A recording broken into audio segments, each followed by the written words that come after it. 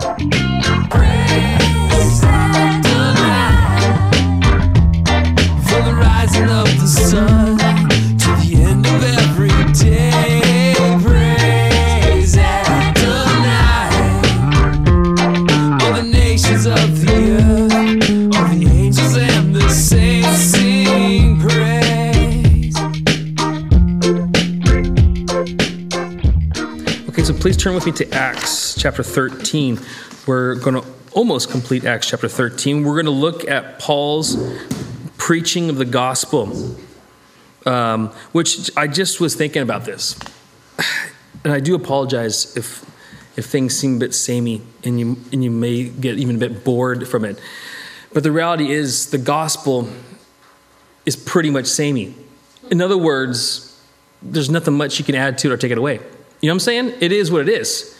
And so when you see Peter preaching the gospel, and you see Paul preaching the gospel, and others preaching the gospel, it should be pretty much the same thing, because that's the good news. It's like saying, any kind of equation, E equals MC squared. Well, no, today I want to make it a little bit more embellished. I want to say E equals MC squared times 2. Well, you just changed everything, right? So the gospel's simple, because it is what it is. It's the good news, and this is the good news. So for most of us in this room, I would hope we would know now what the gospel is. If we don't, we're going to be looking at it yet again today. But the thing is, yeah, it is going to be samey. But let's just embrace that. But let's also give God the worship because of the simplicity of that and how wonderful and how simply wonderful the gospel is, in that God did an amazing thing. Yeah? And what he did it for us because he's full of grace and full of mercy. And he loves us. So I'm going to look at the gospel that Paul preached, and I'm going to rewind just a wee bit because we already looked at we already started, but I want to get in one go today. So we're going to get it all in one go. We're going to move quite quickly, I hope, and then we're going to, and that'll be us. We'll conclude after that, and then pick up the rest of their journeys, the end of chapter 13 on to 14 next week. So Acts 13, verse 16. First slide, please. And here's Paul preaching the gospel. So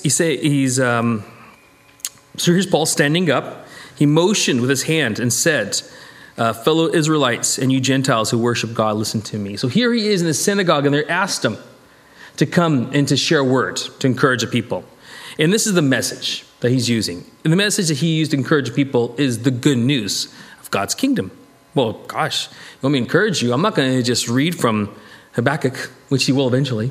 I'm not going to just read you from the Psalms or from Moses. I'm going to tell you what God's doing right now. What God just did recently with Jesus Christ. That sounds exciting. In fact, that's encouraging because it's real news, real thing happening right now that God's doing right now. We're not just talking about the history. And by the way, guys, when we look at our Bible, yes, we are looking at history in a sense because a lot of what Jesus did do and the apostles did do was about 2,000 years ago. But isn't God still doing things today in our own lives that we should be given acknowledgement to and praise to?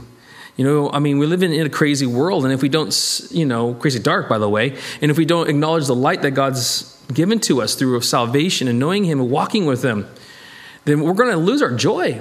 So we need to continue to acknowledge that what God's doing isn't stop with the canonization of scriptures. God's still with his people. He's still doing things. So that's what Paul's doing. He's like, listen, this is what God's doing right now in our lives, Jesus Christ. What he did is very current affairs, but it also applies to what all the prophets said many years ago. Fellow Israelites, yeah, my brothers and sisters, but also Gentiles. So he's including everyone. And of course, as we know, he's up in what's called modern day Turkey today, Asia Minor. This is where he is at this church in Antioch, up there. And so God is real. And that's what we talked about last week. And I'm going to just say it again, and I'm going to move on. We have to recognize and we have to acknowledge the fact that God exists. If we don't believe that God actually exists, then there's no that's foundational. We're stuck. And so we have to be open to the fact that God is real, God exists, and God interacts with people, i.e., in verse 17, God interacting with the people. Okay, 17, the God of the people of Israel, look at the words he used. He's very active, these verbs, these things, these action words. God of the people of Israel chose our ancestors. He made the people prosper during the stay in Egypt with mighty power. So there's a description of his abilities. With mighty power, he led them out of the country. For about 40 years, he endured Okay, he's a person. God's a real person. He's, you know what I'm saying? When he made men and women, us people, in his image, he gave us personality because he's a God of personality. He feels, he thinks, he chooses, he leads, he makes, he endures. Verse 19, and he also overthrew. He's active, he protects, he defends. He's there, he has the ability to interact with physical objects and in physical time.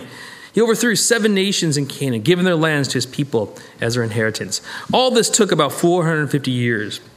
After this, God gave them judges until the time of Samuel the prophet. And the people asked for a king. He gave them Saul, son of Kish, of the tribe of Benjamin, who ruled for 40 years. After removing Saul, he made David their king. God testified concerning him, I have found David, son of Jesse, a man after my own heart. He will do everything I want him to do. Next slide, please. From this man's descendants, God had brought to Israel the Savior, Jesus. So this is how he's bringing it together to what's happening right now. And sometimes it's really important to look at what God's doing right now by drawing it, kind of like a line back. You know what I'm saying? Like a line of causes, like dominoes, all the way back to Jesus, which of course goes back to Moses, the prophets, and back to God and his interaction, even with creating the world. So it's good to see the causal effect. So even today, a lot of what God's doing today, it's connected to the cross of Christ. Before the coming of Jesus, John preached repentance and baptism to all the people of Israel. As John was completing his work, he said, "Who do you suppose I am? I am not the one you are looking for, but there is one coming after me whose sandals I am not worthy to untie." In verse 26, fellow children of Abraham and you God-fearing Gentiles, it is to us that this message of salvation has been sent. The people of Jerusalem and the rulers did not recognize Jesus. Yet in condemning him, they fulfilled the words of the prophets that are read every Sabbath. Again, they're reading their history. They're reading things that are being prophesied, spoken of, told about what's going on at that moment in history. You're reading your Bibles, okay, so to speak. They're reading their Bibles, their Septuagints or whatever, the Torahs or whatever. They're reading their scriptures, right? So they should know, because the scriptures are all about Jesus, but they didn't know. And to me, that's a shame. And that's another warning that we should have today. We should be so familiar with our Bibles that when issues arise, we should be able to have some kind of spiritual understanding of when, what, where, why, what's going on. Okay, we should be able to make sense of it. And this actually, guys, brings us hope. You know what I'm saying? If you can't make sense of what's going on in the world around you, especially when it comes to big questions, you're going to be filled with despair. And the world is filled with despair. That's why it's angry and frustrated and drunk and stoned, because it's full of despair. But as people of God, we have the option of looking at the word and saying, well, this is what God's doing. And that's what we're doing this morning. And that's what we're going to continue to do every Sunday morning and hopefully throughout our midweeks times as well. But we don't read just because we're religious. We read for understanding. Problem with these guys is they read for religious reasons. They read because they're supposed to do it. But they didn't read for understanding because they didn't get the heart of what God was really saying. And so they missed Jesus when he came. Verse 28, though they found no proper ground for a death sentence, they asked Pilate to have him executed. When they had carried out all that was written about him, he took him down from the cross and laid him in a tomb. But God raised him from the dead. This is another crazy thing. The fact that God raised a man from the dead is impossible outside of God, but with God, all things are possible. And this is the reality. This son, this man, Jesus Christ, the Son of God, died, rose from the grave, and was seen by many who had traveled with him from Galilee to Jerusalem. They are now his witnesses to our people. Next slide. In verse 32, we tell you the good news. And by the way, guys, this is good news, i.e., this is something that we should celebrate. Okay? It's something we should celebrate. It's something we should take great comfort in. This is our hope. Without this, there's only despair. But with what God is did, what God is doing, and what God will do, it gives us hope for our own lives, mortality, the life and mortality of our friends and our families. What we do gives it significance and meaning and purpose. Without it, there's none. Without God, there's none. Without knowing what God's doing, there's none. But the thing is, we know there's a God and we know what he's doing because the word speaks about it. So this is good news. God's kingdom, God's will, God's way, it's happening right here, right now. Like Jesus said, it is at hand. It's available. What God promised, and all of this is just really just encapsulated with promises that are from God. Did you know God has made you promises? Well, if you don't know much about the scriptures, you won't know much about these promises. But if you know and you get familiar with the scriptures, we'll know about these promises and we can embrace the promises and get the value from them that they're supposed to be, which is hope. So God's promises, he promised the ancestors. He has fulfilled for us, their children, by raising up Jesus. As is written in the second Psalm, you are my son, today I have become your father. God raised him from the dead so he will never be subjected to decay, as God has said. I will give you the holy and sure blessing promised to David. So it is not also stated elsewhere, you will not let your Holy One see decay. So from the prophets, from the Psalms, he's going, look, here's just a few examples of the promise through the descendants of David. A descendant of David will come and he will be the Son of God. He's promised. But yet he'll be brought down, but he won't remain dead. Again, he won't see decay. He will die, but his body won't actually decay, which is what you would expect from most dead bodies. But because he didn't decay, because why? Why did he not decay? We know why he didn't decay. Because he stood up out of the grave, because God resurrected him on the third day. He's alive. Jesus is alive.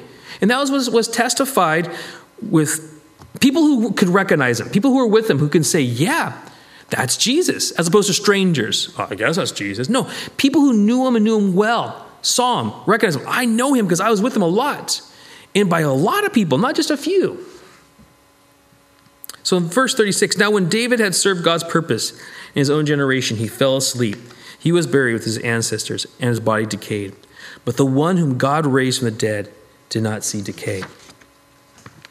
Next slide.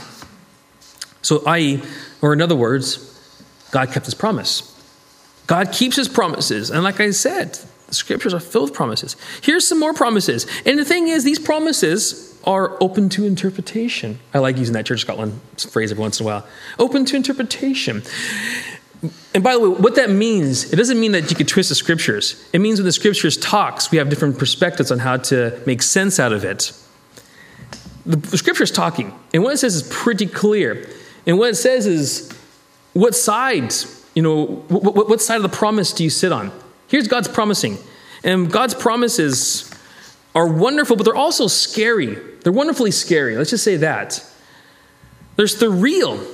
They're real. Romans 2, here's a promise. And by the way, these aren't Old Testament promises. These are now New Testament promises. So they're new promises. This is the new God. Because isn't the God of the Old Testament an angry God and the God in the New Testament a happy God? Well, here's what happy God says, the God in the New Testament, in Romans 2:6. God will repay each person according to what they have done. To those who by persistence in doing good seek glory, honor, and immortality, he will give eternal life. Great promise.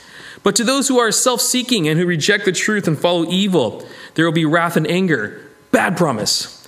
They're both good in the sense that God will keep his promises, he'll honor his promises, but it's bad news for some and good news for others. So see, I'm telling you, without God, all we have is wrath and anger. Without Jesus Christ, all we have is wrath and anger. That is reality. So the people of our world, the people of Paul's world, the people of the world of Israel, were self-seeking kind of people who rejected the truth. And all they had to wait for, as far as the hope of the future, is wrath and anger. But because of Jesus Christ, and in the newness of life, we have the opportunity to seek glory, honor, immortality. We have the opportunity to see God, follow God, and have eternal life. Maybe that's a mistake. Maybe whoever wrote Romans, Paul, he maybe made a mistake. Well, let's see what Jesus said when he spoke to John on the island of Patmos about another promise. in Revelation 21. Starting in verse 1, it says, "Then I saw a new heaven and a new earth. For the first heaven and the first earth had passed away." You guys have probably heard this read at funerals, probably millions of times. Problem is they don't really fulfill the whole thing. They just kind of start at that bit and they leave it at that bit. And that's the wonderful thing about promises is promises are great. But the problem is this: there's a great disservice when we don't complete the message. There's a great disservice. At funerals, it feels good to talk about a new heaven and earth. At funerals, it's good to talk about he makes all things new and he wipes away tears. That's good news. But that's not all that Jesus said. There's two sides to this promise. And it requires obedience on the part of people. So again, first heaven, first earth passed away because there's a new earth and a new heaven. Oh, that's a beautiful promise. Amen. Okay, verse 3. "And I heard a loud voice from the throne saying, 'Look, God's dwelling place is now among his people.'" Wow, we can hang out with God. There's no mysteries, no guests, and there's no like having to shout out to God and feeling like we're all left alone in this crazy, twisted, dark world. We get to hang out with God. This is a wonderful promise. Look, God's dwelling place is among his people, and he will dwell with them. They will be his people, and God himself will be with them and be their God. He will wipe away every tear from their eyes. There will be no more death, or mourning, or crying, or pain, for the old order of things has passed away.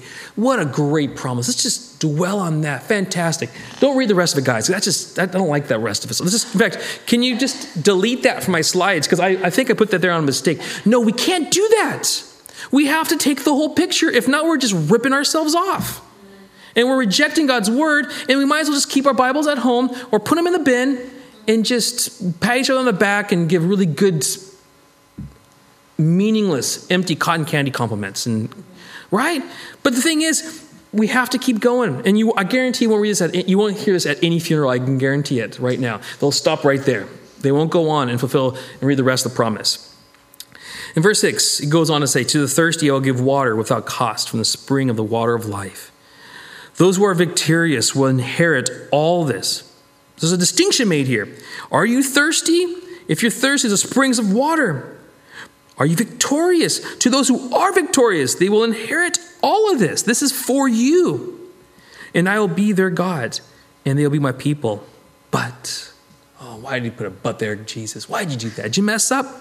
"But the cowardly, the unbelieving, the vile, the murderers, the sexually immoral, those who practice magic arts, and the idolaters." Yeah, people who worship other things, with other things before God. That's what he's talking about here. "And liars. They'll be consigned to the fiery lake of burning sulfur. This is the second death." Okay, awkward. Yeah, I know. It's awkward, but it's there. I mean, what do I say? I wouldn't do that at a funeral because it's very negative. It's like, oh, by the way, guys, P.S., and I know where this person's going, but let's just not go there. You know what I'm saying? But that's a promise, and we have to be real with it. And this is why we need to give the gospel to people. We need to say, you need Jesus Christ. God's doing something. God is real. Stop saying God's dead. Stop saying God's not real. He's real. He's spoken. And this is very serious. Satan wants to blind us. Satan hates humanity. Satan wants to rip us off. And he wants us to not take these things very seriously. He wants us at funerals to stop at verse 5. But here we are on Sunday morning, and we're looking at God's promises, and we're going to take it very seriously this morning. And hopefully it changed our lives forever.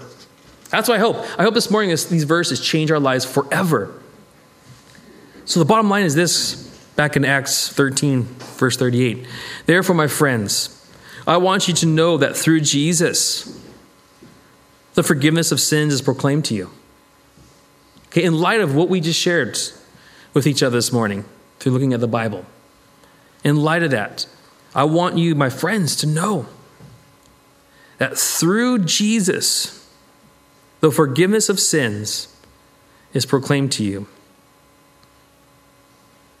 Through him, everyone who believes is set free from every sin, a justification you were not able to obtain under the laws of Moses.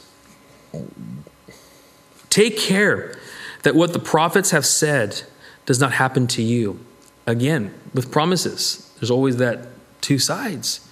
There's the wonderful glory side for those who are obedient, who say, I want Jesus and the forgiveness of sins. But there are those who reject. Even Paul is acknowledging it to these folk in the Sanhedrin here. Look, you scoffers, wonder and perish. Be amazed, but die. Perish means to cause, to vanish away, to destroy, to consume. There's many people who think they're really clever, and they really got the art of scoffing down. You know what I'm saying? They even have a grin on their face as they scoff Jesus and scoff God. But they too will wonder and perish. They may think they're clever now, but according to these promises we're reading, there's going to be a time where they're going to have great and deep regrets for their scoffing. For I'm going to do something in your days that you would never believe, even if someone told you. That's interesting because he's getting this. Actually, next slide. That's a prophecy in the Old Testament I want to look at in Habakkuk. Basically, this is a prophecy, a promise that God's going to wipe out Israel for its disobedience, its rebellion. And he's going to use these evil people called the Babylonians who like to wipe people out in the most torturous ways to do it.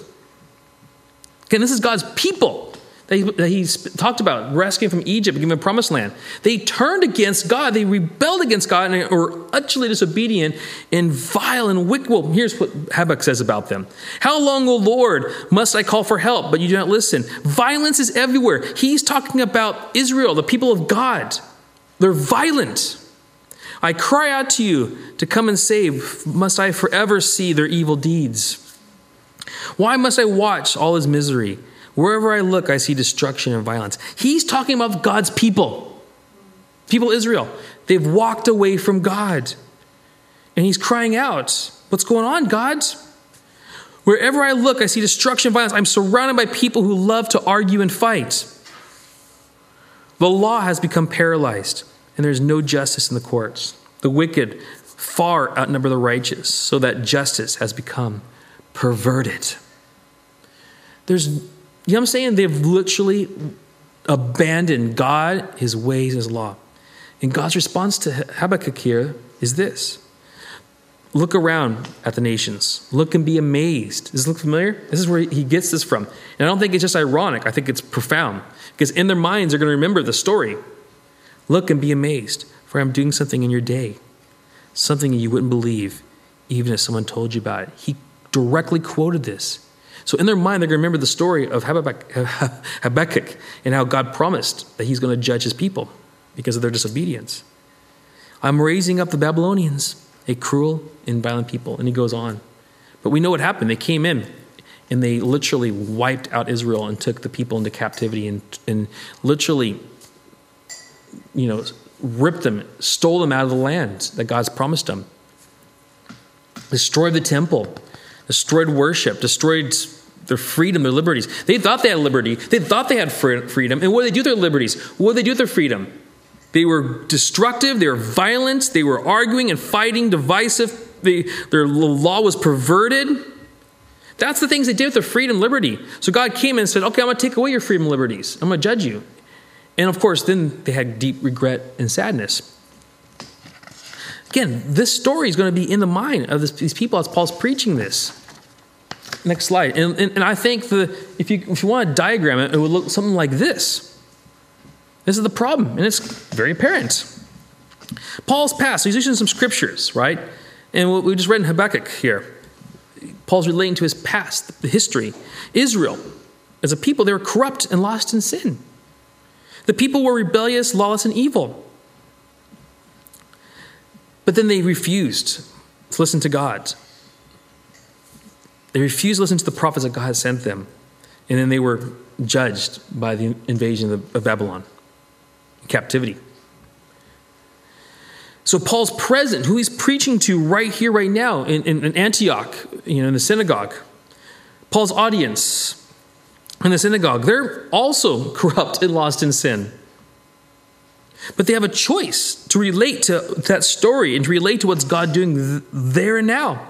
They have a choice to listen to God and obey by receiving his Son and the forgiveness of sins.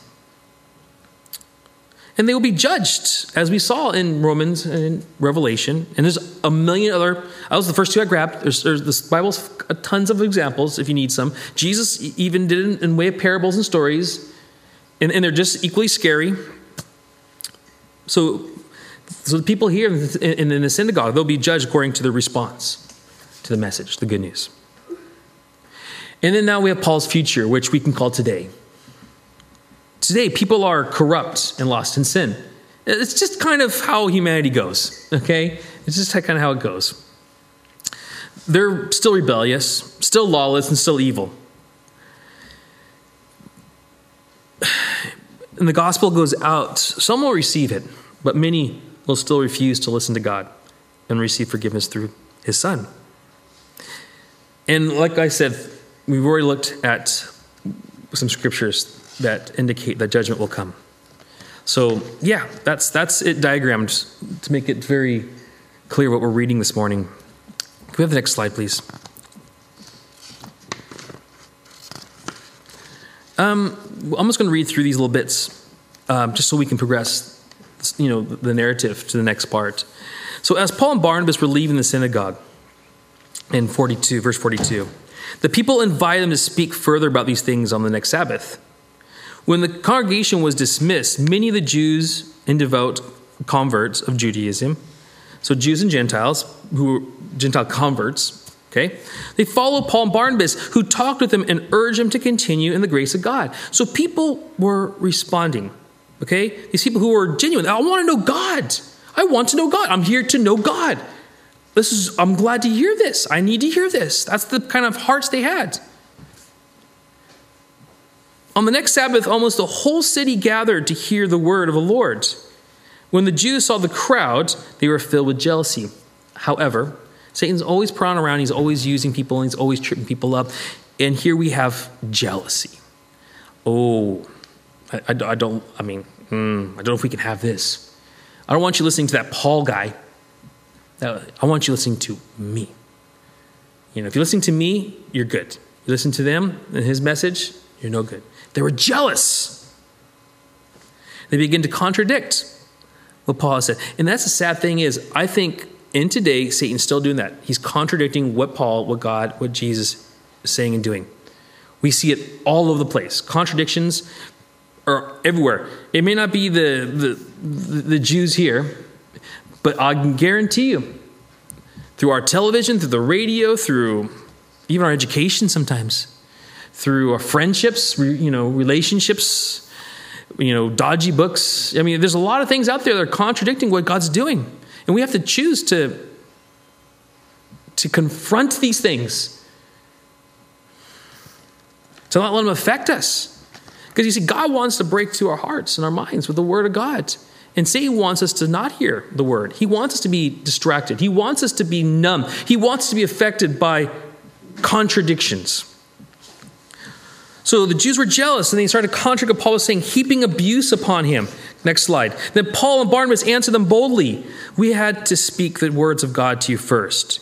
Since you reject it and do not consider yourselves worthy of eternal life, we now turn to the Gentiles. Again, here we've already seen the progression of how the church was started with the Jews, and now they're going to go out to the Gentiles, i.e., the word's spreading out through the world. And here he's saying, we understand you guys are rejecting it. You're not the first group that reject it. We've had this before, but that's okay because we're going on to people who are ready to hear the word. And it happens to be these Gentiles who God died for as well. For this is what the Lord has commanded us. I have made you a light for the Gentiles, that you may bring salvation to the ends of the earth. When the Gentiles heard this, look at their response, guys. This is the only right response. If you feel scared about this message, then stop being scared. That's just your pride and your ego holding you back. Be like these Gentiles here and be glad and honor the word. Be glad. This is good news. Jesus died for you. Judgment is inevitable without Christ. Christ has come to save you. You put your trust and faith in him. You're saved.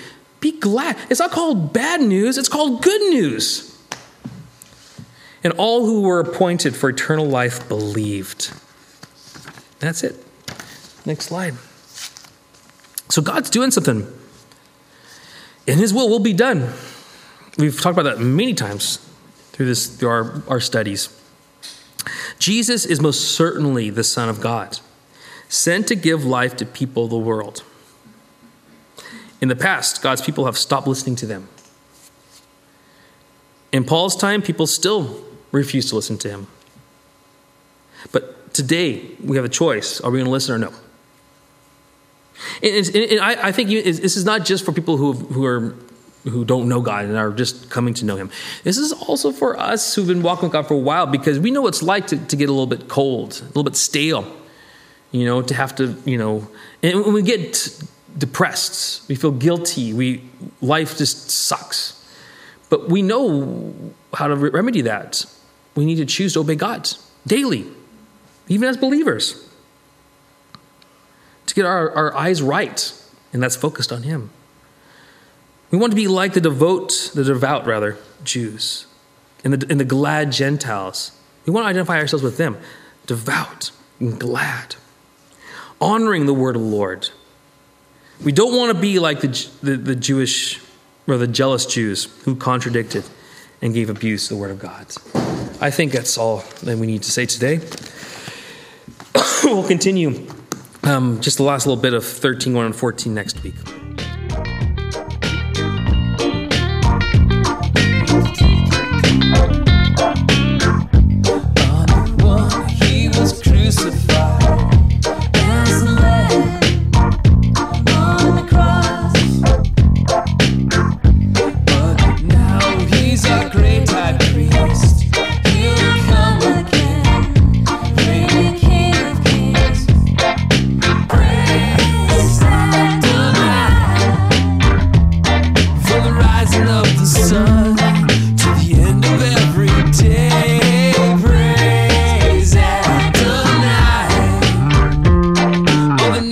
Of the earth, all the angels and the saints.